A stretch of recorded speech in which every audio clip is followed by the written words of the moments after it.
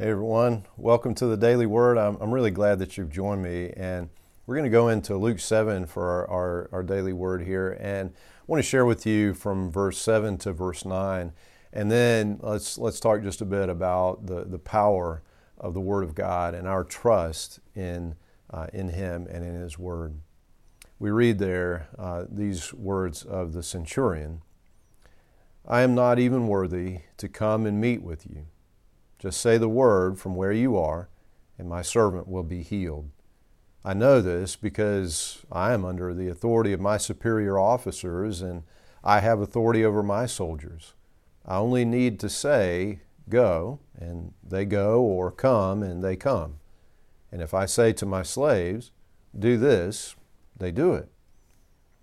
So this is in Capernaum, and honestly, this is one of my favorite places in the Holy Land. It is so significant. This really becomes the hub of Jesus' ministry in Galilee, and it's the home of Peter has his family home there, and they stay there quite often. Jesus teaches in the synagogue that is mentioned in our reading today, that this very centurion essentially enabled it to be built. He paid for it, probably had his soldiers build it, did this for the sake of the Jews. And you can still see today, there was another synagogue built on top of it later in time, but you can still actually see the foundation of that original synagogue. And very, very interesting. So if you think about where this is in Capernaum, this centurion had been witness to the ministry of Jesus. And what he had not witnessed himself, surely he had heard about, that Jesus commands the lame to walk and commands even the dead to rise. If you remember, this is where Jesus, he raises this young girl from the dead. She has died, gets word, but he says to her, "Little girl, get up," and she does. And so he understood the authority of Jesus. He understood, he knew that he had authority because he knows how to recognize authority. He's under authority. He knows what that looks like. He has authority over others. He knows what that looks like. And he saw it in Jesus. See, Jesus is the Son of God made flesh, the Word of God made flesh. He is the one who spoke creation into being. He is the Word that spoke creation, right? He is the Word of God made flesh, the one who spoke the Scriptures. And so one of the things you see is Jesus in his ministry, his earthly ministry, when he speaks, everyone's just amazed. He has such authority. It's because he is the Word of God. He is speaking, declaring the very Word of God. And so the words coming out of his mouth are in fact Scripture, right? And so the centurion recognizes authority in him, and he says, "I'm not worthy to talk to you, to be near you. I'm not worthy to have you come to my house. I know if you just say the word, it's going to happen." You define, you declare Jesus' reality. And the Scripture says Jesus was amazed by his faith. He's amazed at how the centurion trusted what God had revealed to him. He says, "I haven't found faith like this in all Israel."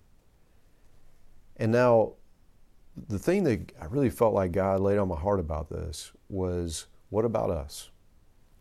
In a little while, we'll be at Luke 18, and in 18:8, we're going to read these words of Jesus. "When the Son of Man returns, how many will he find on earth who have faith?"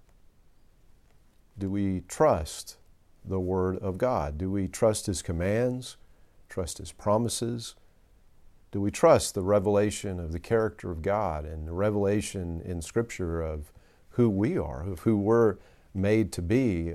Do we trust, do we have faith in the Word of God and the revelation therein of salvation, of the way of salvation in Jesus Christ? And for that matter, we even have to back up a little bit. Do we know the Word of God? Have we read it? Are we reading and hearing the Word, getting the Word into us, saturating our lives with the Word of God, not just reading it, but meditating on it, praising God for it, discussing it, seeking God's power to live it out. And if we will, we will see greater and greater demonstrations of the authority and the power of the Word of God. This is the thing, that when we are in the Word, we grow in intimacy with God.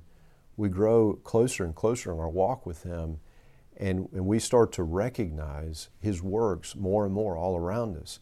And one of the most thrilling things to me is when the Word of God speaks so clearly and directly into your situation, speaks calling, speaks assurance, speaks comfort, speaks promise, hope, and so let's be in the Word of God. Let's be watching for the power of God at work in our lives, and let us put our trust, our faith in God and in His Word that He has revealed, and may we bless Jesus by our faith. My goodness, what if we could be like this centurion and cause Jesus to marvel at our great faith? May it be so, in Jesus' most holy and precious name. Amen.